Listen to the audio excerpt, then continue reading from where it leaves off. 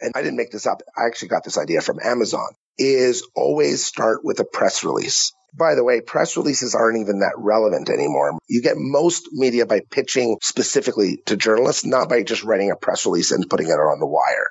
I think press releases are useless in that way, but in the way that they're extremely useful is in the way that Amazon leverages press releases. Many people don't know this, but before you can launch any product at Amazon, Jeff Bezos set a rule saying that you must write a press release about it. Why? Because it helps you think out the headline, the 5 W's. Who's your target demographic? I get people coming to me all the time and saying, how do I get TechCrunch or Mashable? But yet their service isn't targeting the people who read TechCrunch or Mashable. And even by your friends. I always tell entrepreneurs, you are who you hang out with. So surround yourself with great people, both in business and your personal life, and you will achieve greatness.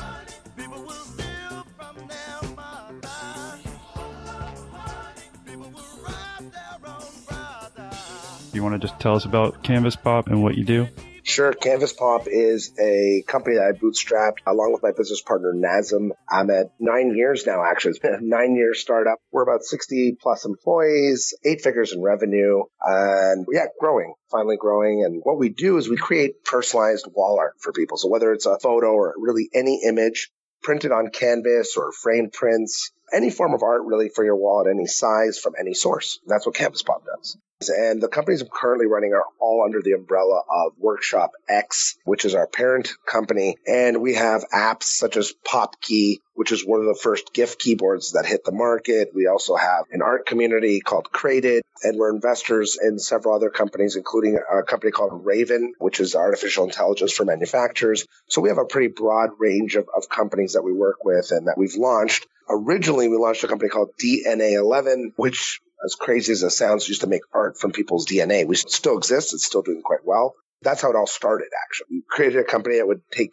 samples of DNA from people and make artwork, custom personalized artwork out of it. And we took that company, organically grew it, and launched Canvas Pop and a whole bunch of other companies off the revenue from that first company. And then how did you come up with the idea of DNA11, and what were you doing before that? I was actually a web consultant. So I was helping other people launch websites and e-commerce sites. And this is going back over 10 years ago. And although I really enjoyed being a hired gun and having the opportunity to go in and help others, I felt like it was time to use my skills to build something for myself and for my business partner. We never thought it would grow to the size that it's grown today, but we just started off with an idea. We were both passionate about the idea of starting our own business. He had a background in microbiology, and I had a background in design and marketing. And it's a long story, but essentially he used to work for a company that used to do DNA analysis and DNA processing. And I saw the images of DNA, and to me, it looked like art. So for a fun side project, we said, why don't we start making DNA art? Maybe we'll do it as a charity project or a side gig. But that side gig quickly turned into a 7-figure business. And that 7-figure business then pivoted into a much bigger business, which today is Canvas Pop. So is DNA11, you said, is it still alive, and are you still part owner in that? Yes, it's definitely still alive, and it is part of the overall umbrella of Workshop X. So we have a lab right here in our Ottawa headquarters. That's all it does. It processes, believe it or not, processes people's DNA from around the world and turns them into custom art pieces. We've done portraits for Steve Wozniak, the co-founder of Apple, tons of NFL athletes and celebrities, and right down to just normal everyday people. Right. And how much would something like that cost? Well, they started around $390, but because it's quite a process to develop these portraits, it's a very, very kind of personalized thing that we do. And if anyone wants to check it out, it's just DNA11.com. And so how did you end up in Ottawa? And is that where you're at today? Yeah, so I am in Ottawa today as Canada's capital. I was born and raised here. I also spend a considerable amount of my time in Los Angeles and Venice Beach, and I kind of commute back and forth. And our actual production headquarters, because we do own our own printing facilities, is located in Las Vegas, Nevada. So we're on both sides of the border. And so why was part of it in, I guess, Las Vegas, Nevada, and part of California? Do you have 3 different little headquarters, or how's that work? Well, Los Angeles is simply just a satellite office, so it's not really a headquarters. But our Las Vegas facility is a 30,000 square production facility for Canvas Pop and DNA11, where we do all the large format printing. The reason we picked Las Vegas was actually we were inspired by Zappos. About I don't know, 8 years ago, 7 years ago, Nazem and I had a chance to visit Zappos headquarters, and we saw what they were building out there, and we said, well, why don't we set up our facility here as well? And that move actually saved us hundreds of thousands of dollars in production costs. And we moved into Las Vegas when Las Vegas was at probably one of the worst times in Las Vegas. So there was a high unemployment and lots of vacancy. So we were able to grab a production facility at a very efficient cost, and we're able to bring some valuable jobs to Las Vegas. So it was a really good strategic move. And that's something that Nazem, my business partner, spearheaded. And there's no regrets today. And so what is your role today at Canvas Pop? Well, I still wear more than one hat, but essentially I'm in charge of creating a great customer experience here. All touch points, 360 degrees, whether it's our brand, our marketing messaging, our PR, and those types of things. My real, I guess, I use the term superpower. Everyone has a superpower.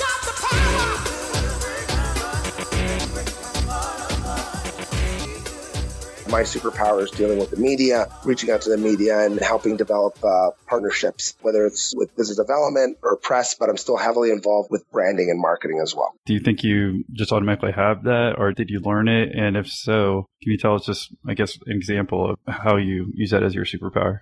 Sure. No, it's a great question. So I think a lot of it is learned. I believe that many of us are born inherently with some skills, whether you're extroverted or you tend to be more introverted, and you have to leverage those natural skills. For me, I've always been a very extroverted individual. I get energy from others. And so PR and sort of outreach and doing that media stuff and partnerships was always a natural thing for me. But you have to learn it. And you learn it by listening to podcasts, reading great books, and more importantly, finding a great mentor. And I think those are the three important things you want to do if you want to learn any skill. You also have to enjoy what you're doing. So I naturally enjoy talking to people like you or dealing with any media. And that is an extremely important skill set in a startup stage because PR is free. And if you know how to do it properly, you can actually generate millions of dollars worth of free press without any real cost. And that is something that until now, we never needed to raise venture capital because we used our ability and our skills in PR to get millions of dollars worth of exposure, which generated millions in sales. And so if there's one skill that I think every startup person should learn is how to deal with the media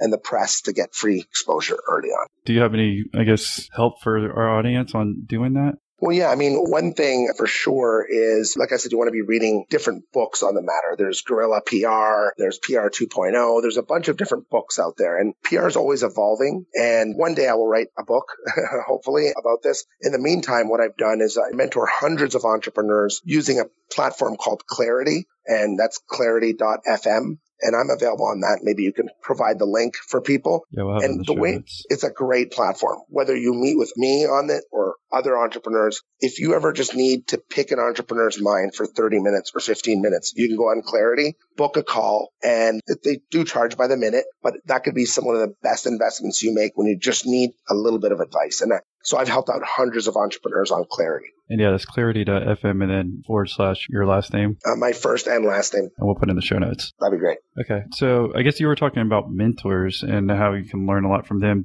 Did you have a mentor? And if so, were you able to learn from them? I've had many mentors. And over the years, those mentors, I always make sure I respect their time. I don't just email them or call them sporadically. But it's funny what a 15-minute coffee or a quick phone call with someone who's been there, done that, can help really provide clarity for you. And you'd be surprised when you reach out to people who have maybe 10 or 20 years experience on you, how willing they are to give you their time as long as you respect their time. So I can't take it for granted. You've got to approach them in a way that is humble, in a way that is looking for their advice. I always say, if you want to get something from somebody, approach them saying you want to ask their advice. Don't approach them saying you want something else from them. Just say, I really would like your opinion or your advice. Most successful entrepreneurs do enjoy mentoring and helping others. And it's something I've done, I've taken advantage of, and I do today for others as well.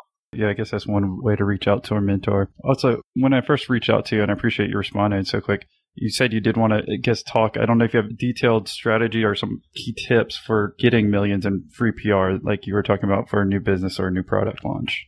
Yeah, I'd love to talk to you about that. I mean, the process is at a high level. What you want to do is make sure that whatever you're developing, building, creating, that you can understand the angle of that, what makes it interesting. And that's called an angle. I mean, anything from garbage removal service to e-commerce company to a new invention that you're working on to a new app, all have an angle inside of it that makes it interesting. Any company can be pitched to the media as long as you understand how to make it interesting to the media. So then the question is, how do you make your company interesting to the media? You have to understand what's trending, what's buzzing, what the media wants to know about. More importantly, you need to understand who you're trying to target. Who's your target demographic? I get people coming to me all the time and saying, how do I get in TechCrunch or Mashable? But yet their service isn't targeting the people who read TechCrunch or Mashable. So the first thing you need to do is understand who you're targeting, what the angle that the journalists are looking for, what's trending, what's newsworthy about your company. In other words, so what? What's interesting about you? It could be you, it could be your company, it could be the way you're approaching and solving your problem. Once you know that, the rest is easy. I teach entrepreneurs all the time on Clarity how to build pitches, how to build media lists. Those things are easy. Those are mechanical things. But if you don't have your pitch right, then you won't get media pickup. So one tip that I have, and I didn't make this up, I actually got this idea from Amazon, is always start with a press release. By the way, press releases aren't even that relevant anymore. You get most media by pitching specifically to journalists, not by just writing a press release and putting it on the wire. I think press releases are useless in that way, but in the way that they're extremely useful is in the way that Amazon leverages press releases. Many people don't know this, but before you can launch any product at Amazon, Jeff Bezos set a rule saying that you must write a press release about it. Why? Because it helps you think out the headline, the 5 W's: who, when, where, why, how. And in the exercise of writing a press release, it actually helps you kind of figure out, is what we're doing even interesting? Is there even an angle to it? And if you can't make it an interesting press release, then how are you going to make an interesting product? And that's the premise of why Amazon makes everybody write a press release before they launch a product. And that's the number one thing that I recommend that entrepreneurs do to help think their product through and their angles. Hopefully that helps. I feel like I came at least a little bit more helpful at the end there. No, I do. I think it helps. And like I said, it's like going to see a psychiatrist, talking about your problems in life. You're like, we're talking with you about our problems in business and startups. So, I mean, when we vocalize it, we talk, something else will enter our brains and we're like, okay, yeah, there it is. Nice. Well, I appreciate it, Dr. Rock. Well, I thought it was a lot more intimate than I thought it was going to be. Like anyone who's thinking about doing it, you'll be able to get involved, ask a question, which I don't have a lot of experience with other group calls, but I would assume that there's kind of a hierarchy to it. But this one, if you're in there, you're going to get your shot to ask an expert a question. So I tried to compare my group calls. I started joining random entrepreneur groups and just joining their group calls and try to see what they're like. Dude, the one you were on and all of them have kind of gone that way. They're all 10x better than any other group I've been in because become a member to find out. And I see that with DNA 11. It seems like, I could see how that's definitely different. And how about for Canvas Pop or some of your other companies? Could you give us examples of how and why? That's another great question because you're right. Making art from DNA is remarkable already. Anyone's going to write about it because it's so crazy and it's so different. But Canvas Pop was just printing photos on canvas. Nothing interesting about that, right? Wrong. So we did it. What we did is we did two things. One, we realized that first look at the trends in the market. The trends in the market 9 years ago, when we launched this, if you remember, that's when the iPhone had just come out. So we made our company different by saying we're the only company that prints photos from your iPhone. And we positioned the company saying we're the mobile photo printing company. And that was way more interesting than what our old competitors were doing. So when we leveraged mobile photography, we were one of the first companies to jump on that bandwagon. That suddenly made us hot and interesting. The second thing I did is decided, how do I make this company interesting, even though it's just printing photos? Well, what I did is I used PR Newswire. They had Reuters, I should say, had a big board on New York Times, a digital billboard, if you will.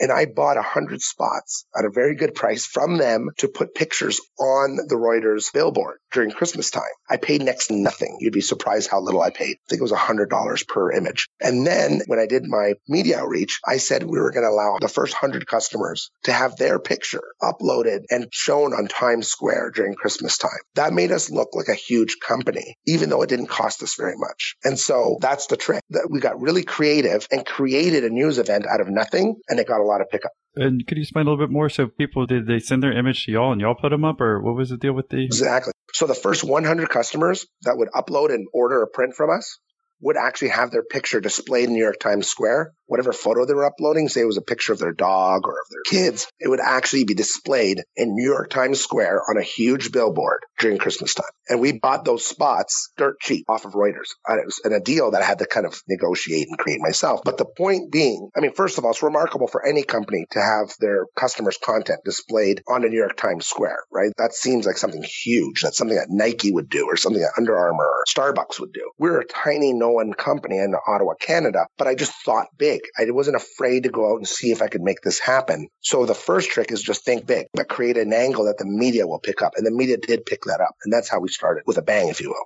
And so how do you even come up with that idea? Well, I just think of what's remarkable. And this is, again, something I've taken from Seth Godin, who's read a lot of his books. In the book Purple Cow, which I recommend every entrepreneur read, it's a book by Seth Godin, he talks about remarkability. And remarkability, if you break down the word remarkability, means something worth making a remark about. If your company, your product, or you are worth making a remark about, that means people will talk about you. And the best form of advertising, period, is word of mouth. So that's why I think it's important to come up with an idea that's remarkable. It doesn't have to be a New York Times billboard. It could be a charitable cause that you're partnering with. It could be something about your founder story, where you come from, what you did. It could be something or a feature in your product that nobody else has. That is the trick. Coming up with remarkability and understanding what's remarkable about your company, which you can do by writing a press release and helping yourself discover what's remarkable about your company. And hitting that to the media and pitching that to the media is the key to getting pickup and ultimately getting people to talk about your product. Do you want to talk about Canvas Pop and your founder, how you're able to find them and kind of the growth from, I guess, the two of y'all and how you grew? Sure. We started the company pre-Kickstarter day. So Nazem and I started the company before Kickstarter, unfortunately. I love Kickstarter because it is the ultimate way to get some pre-buy-in, pre-opt-in for your product and sort of prove something out. But you don't need to use Kickstarter. My rule has always been talk to 10 people. One of the big mistakes I think a lot of entrepreneurs make, or a lot of new entrepreneurs make, is they're coming up with an app or they're coming up with an idea or product, and they don't want to tell anybody because they're afraid that someone's going to actually steal their idea. That rarely, if never, happens. I've never heard of it actually happening, somebody stealing someone's idea. It's just almost impossible. So I always encourage entrepreneurs to share their idea and share it with at least 10 people if they have an app idea or product, and get feedback very early on and preferably pre-buy-in. So when we launched our company, we went out to our closest network of friends and family and got pre-orders. And that's how we started Canvas Pop. People were actually coming to us and saying, I want to print a picture of my vacation. I want to print a picture of my family. I want to print a picture of my dog, whatever it was. We started realizing that there was demand in the market for large format artistic printing. And we took those orders, and that's how we knew there was market demand. So the ultimate validation early on is go to your friends and family and try to get them to pre-buy in. If that doesn't work for you, try Kickstarter, try Indiegogo, try different platforms that allow you to get your product in front of as many people as possible, and most importantly, get dollars from them. Because if there's a dollar exchange, that means there's interest in the market. And that's really the most basic way of getting early validation for anything. The first customers, would they just send an email with the picture attached, or how were you able to print? And I guess because you had DNA 11, did it make it much easier since it was kind of the same industry, same type of concept? Exactly. So we already had a bit of momentum. We owned a couple printers by then. We were outsourcing everything in the early days. But by the time we launched Canvas Pop, DNA 11 had already been a couple years old. So we owned a couple printers and we already had the facilities set up. So that made it a little bit easier. But to answer your question, we didn't go out and build a $500,000 website or anything crazy. In the early days, yeah, just accept an email by say, send us an attachment, even a USB key, whatever. We didn't worry about the technology. At first, we just wanted to see, would people submit an image to us and then we could print it. Even our first website didn't have any cropping tools or anything advanced. It was just a form where you would submit the image and then pay with your credit card. And then when we got to 7 figures in sales, did we really start to invest in technology and building our own technology backend and platform. So when you don't have venture capital, you're kind of forced to be really smart with your money, prove out the market, get to some real revenue, and then reinvest that revenue into technology second. And I'm a big fan of MVP, or launching things, minimum viable product. Like, launch your product as basic as possible, get some traction, and then reinvest from there or raise money from there. And so how much money did you have to put in at first in order to go ahead and start? And can you walk us through, I guess, do you have any issues when you first started? And even if it was with DNA 11, so we can talk about any failures you might have had.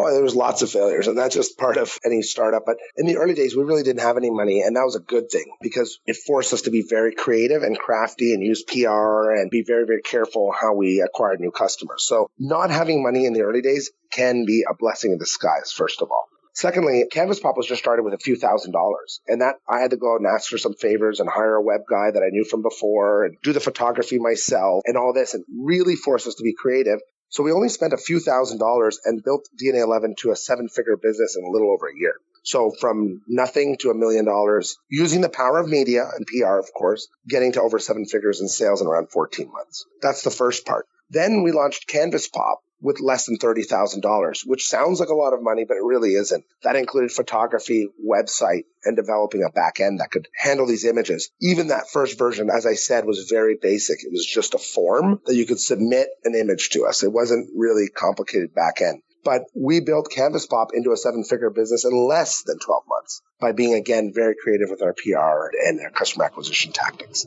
Oh, yeah. You gave us earlier on, said, I think, some great advice on getting millions or PR, free PR. Do you have any other advice that you might have? I mean, through this growing time, whether you learned something from your failures, like a bad hire, or was there anything with customers that you might have had an issue with? Well, all of that's going to happen. You're going to have bad hires. The people that you're going to start working with in day one through maybe the first year or two. So the people that might take you 0 to $1 million are not the same people that will necessarily take you from $1 million to $10 million in sales. So the first lesson you're going to learn on the HR front is that certain people are great at certain stages of the business. And one of the sort of more sad truths of running a company is the people that help you in the early stages may not be the best people for you in the later stages. And that's going to happen. And that's just part of growing as a company. As far as lessons learned, I think the biggest lessons learned is you're going to fail. And you're going to fail. And that differentiates, in my mind, successful entrepreneurs from those that don't succeed is your ability to make mistakes, correct quickly, and move on. And you're going to make a lot of mistakes. And that's just part of startup, part of being part of a startup. So making mistakes is fine. Correcting them quickly is important. And then I guess lastly, always kind of try to make sure you're the dumbest person in the room. And we've heard that saying before. And so what I mean by that is hire people that are smarter than you as soon as you're able to, and then let them do their thing. Mentor them and help them do their job and give them the tools, and hire people smarter than you. It's the only way to scale and grow. And that especially includes your advisory board. By all means, people that you bring in as mentors and advisors should all be smarter than you. You should really almost feel humbled by your advisors and even by your friends. I always tell entrepreneurs you are who you hang out with, and you're a net sum of the people you hang out with. So surround yourself with great people, both in business and your personal life, and you will achieve greatness. Could you give us some examples of mistakes that you made? Because I think when you hear an actual story, if you can think of one, people have a better time of remembering it. Could you tell us about some of the mistakes you've made? Gosh, where do you start? We made so many mistakes. I think one mistake that I've made in the past is being an entrepreneur, and many entrepreneurs will relate to this. Shiny object syndrome is what we call it. And that's where there's always opportunities coming to you, whether it's partnerships or new companies, new ventures, investments, etc. The most successful entrepreneurs I know are able to relentlessly and consistently focus on what they're trying to achieve. And there's always distractions. And I think the one lesson that I learned is don't try to do 10 things at once. Do one thing. And as I mentioned, I'm focused on Canvas Pop right now, and that's for a reason, because you can only really do one thing, do it really well until it's extremely successful. And once it's successful, exit that opportunity and then go on and create more companies. But don't try to do 10 things at once. You can barely do one thing at once when you're in the startup stages. So focus on one thing. And you told us, I guess 99% of your time is spent on Canvas Pop. I imagine at some point, was that not the case? And did you notice that because you weren't focusing just on Canvas Pop that you're having issues? Yes.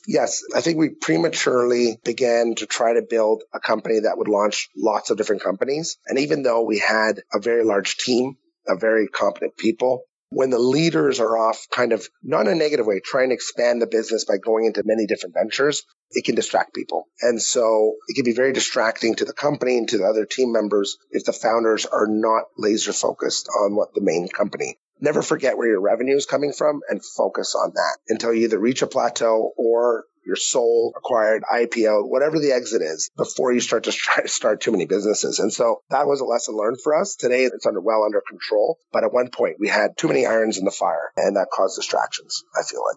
Right. And so are you talking about Workshop X? Is that where it was the umbrella, or was it something else? No, just Workshop X. We had different ventures and different brands like Created that we were running, which was an online art community. And we weren't able to get it to the levels of momentum that we wanted to. And that's because we were trying to dilute ourselves too much. And so without getting into too many details, focus is the key to make a company successful. And sometimes right when you think you're peaking and it's time to start new businesses is actually when you should be stepping on the pedal and even focusing more, because running a company is a marathon and not a sprint. And that's something that I learned a few years ago. Just stay focused. Right. So during this time, could you tell us about like the hardest thing that you've had to either overcome personally or in the business? Well, I think there's always challenges, right? Starting a business venture with your best friend. I mean, I started a company with Nazem. We've known each other since we were 4 years old. It's always challenging, right? When you start a business with your friends, you know each other very well. We're very close. And so one of the challenges we had to overcome is sort of separating our friendship from business and really understanding how we both bring value to the company. And so that was one of the challenges. The other challenge is when we hit around 7 figures in revenue many years ago, when we had our first million, we started to plateau. And this is something very normal you're going to see. And that was a big challenge for us. We kept working harder, but not getting the results out of the business. And so there's 2 things that I'm going to recommend to people now before they hit their first million, or if they've already hit their first million or 2 million, or any business that's sort of plateauing. Because I read a book called The E-Myth, and you want to probably put that in your notes. E-Myth was a fantastic book at helping us systemize and get past those peaks and help us understand how we can scale the company. Beyond E-Myth, we hired a executive coach. And this is sort of a mentor, except that you pay them and their job is to come in and really help ramp up your company. And that was one of the best investments we made. And we hired Cameron Harrell, who was one of the sort of co-founders of 1-800-GOT-JUNK. And he's a very well-known executive coach. And he came in and was able to help us go from $1 million to even $5 million in revenue just by giving us some very simple advice on how to change the way we were working. And so the lesson learned there is, again, read books. E-Myth is a must read for anyone looking to scale business. And think about hiring an executive coach of some sort to help you get past your plateaus. Becoming a patron was something that I was always like, I'm going to do it. And I was delaying it for whatever reason. And the other day I was like, okay, I'm going to do it. And that's it. So I'm very happy with it. Nice. Well, thank you for joining. So was there anything holding you back? It was just taking the time to do it. Gotcha. Well, thank you for taking the time to do it. So where are you located? Here in Bolivia, in South America. Cool. Well, I think you're our first Patreon member from South America. So thanks for that again. And I don't know if you just saw, I just upped the group calls from once a month to twice a month. So I think that's actually where probably you'll get the most value of the membership personally. Doing the group calls, you guys get to actually, ask our past guests questions, and I'm just there to facilitate it. Well, as far as the co-founder front, I imagine some of the people listening, they're thinking about if they should go it alone or have a co-founder. Could you tell us about the benefits? And like I said, could you give an example maybe with your co-founder who was, you're saying, your best friend? If someone out there has a best friend as their co-founder and they don't know what to do and they're having issues, what might you suggest? Well, first of all, friend or not friend, what I recommend, you don't need to be friends with your co-founder. What you need to have with your co-founder, I think, is they need to bring an opposite set of skills than you. Too often I see friends starting companies because they like each other. That's not the reason to start a company. For example, Nazem is very good at numbers, analysis, internal. So he likes to focus on HR and culture, team building. I'm the dead opposite. I like to focus on marketing, creative, and external. So we had sort of a yin-yang effect, and we were able to be very opposite. And that's what I think one of the key factors for our success has been as partners. And so rule number 1 is look for somebody that's opposite to you as far as business skill sets. You don't want to be both marketers or both designers.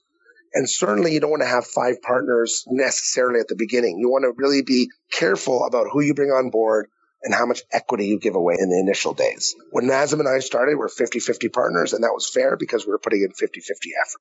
Just make sure that when you bring in partners, they are complement your skills, and be very careful about how you do equity splits and all that with additional partners. Have you had issues with that in the past from other companies as far as equity, and what advice you have? Well, I've seen it before. I've seen it in friends' companies and companies that I've mentored where 5 guys get together and they split the company 5 ways. And a few of them are part-time, working on the weekends, and a few of them are giving up everything, putting their mortgages on the line. And so that imbalance can really cause havoc later on, because it's almost impossible to have 5 individuals, equal equity, all putting in equal amount of effort. You're always going to have somebody putting in more effort, somebody putting in less, and it can create what's called a pretty complicated cap table. And so you want to be careful in the early days. Just be careful how you give out equity and make sure that you talk to people, lawyers or advisors, before you start to just split up a company. Because today, when you start off, your company's worth 0, but when your company's worth $20 million or $30 million later on, you may regret some of your decisions on how you set up your cap table or your equity table. Well, as far as today, how are you able to, I guess you said you're not really focused much on the team, whereas Nazem, it sounds like is, but what has he done, or could you tell us as far as culture to keep things intact? Because I find, like you were saying, growing from 1 or 2 person team to 5 is different from going from 5 to 20. And can you tell us about what y'all do to keep the team together? Yeah, I mean, we do all the stuff that a lot of other companies do. We do occasional company retreats, or we go do archery tag and all those things. Those things are nice and whatever, but really culture comes down to setting up a foundation and communication among the team. And so one of the things that Nazem is very good at is holding regular meetups with the entire company and showing them what we're working on, what our goals are, what our vision is, what's next. And just that communication alone, that one thing of just communicating with the team on a regular basis is probably the most important aspect of maintaining a culture where everyone's on the same page. Beyond that, it's just about making sure when you hire people, one of the most important things is we look at cultural fit. Will this person fit with the team, with our values? And you have to understand your values. If you as a founder don't understand what your values are, then how can you communicate that with your team internally? And so understanding what's important to you, your values, and even writing them down is a foundational part of sort of setting up your own culture. And we've done both of those things. So what do you see for your future as far as a Canvas Pop? Well, no, Canvas Pop, and we're building a $100 million plus company now. We've hit certain benchmarks and we say, okay, what's next? But when we started the company, our first goal was to reach 100,000. Then when we reached 100,000, we said, how do we get to 1 million? And we said, to get to 1 million, how do we build to 10 million? And now our goal is set much higher. We want to build a $100 million plus company. And really our goal is to disrupt an old industry, which is printing. I mean, printing's been around forever, and we are using digital technology and personalization and other types of technology to really expand the vision of what can be done with our photos and art. And that might involve artificial intelligence. It might involve augmented reality. And we're going to be using different forms of technology to continuously evolve and be the innovative leaders in our space. And that's the key for us for growth. Well, before we get off, I said, do you have any other last words for entrepreneurs who might be listening, or any other lessons or words of wisdom? I think we've covered it all. It was a great interview. I mean, really, my summary to anybody is it doesn't cost any money to think big. And thinking big is, or dreaming big, as I like to say it. Dream big, set big goals, and you'll achieve them. If you think small and set small goals, you'll achieve those too, if that makes sense. You kind of turn into what you set your sights to. And so why not think big? It doesn't cost extra money to think big. And that's pieces of advice I like to give to a lot of young entrepreneurs. Thank you for coming on and sharing your story. And it's the best way for people to reach you if they want to say thanks. I always like to drive people to my Clarity profile. On there, it kind of explains my background, what I've done, and how I like to help entrepreneurs. It's really the best way to schedule time with me is just to go to clarity.fm/Adrian Salmanovic. And I'm sure you'll include a link to that, and people can reach me there. Well, like I said, thank you for coming on and sharing your story today. Cheers. Thanks a lot. Are you looking for more product-based interviews? Well, don't worry, mother effer. I got you. Here's 5 awesome suggestions just for you. Try episode 135 with Jim Kalb of OptiFuse, or an old favorite, episode 24 with Starfire Direct. Another one, try episode 127, that's 127, with Doug Booten, the founder of Halo Top Ice Cream, which I'm sure you've seen in your local supermarket. Another oldie but goodie, episode 34, with Don DiCostanza of Pedigo Electric Bikes. And last but not least, the touching story in episode 98 with Ann Head. And hey, while you're exploring our awesome back catalog of episodes, why don't you consider becoming a Patreon member? We've got secret Patreon episodes in the product industry, like Patreon episode number 29, where I interviewed the founder of Fatheads, or Patreon episode 3, where I talked with Rick Martinez about succeeding in the cannabis industry. Just check your notes below on how to get these secret episodes right now.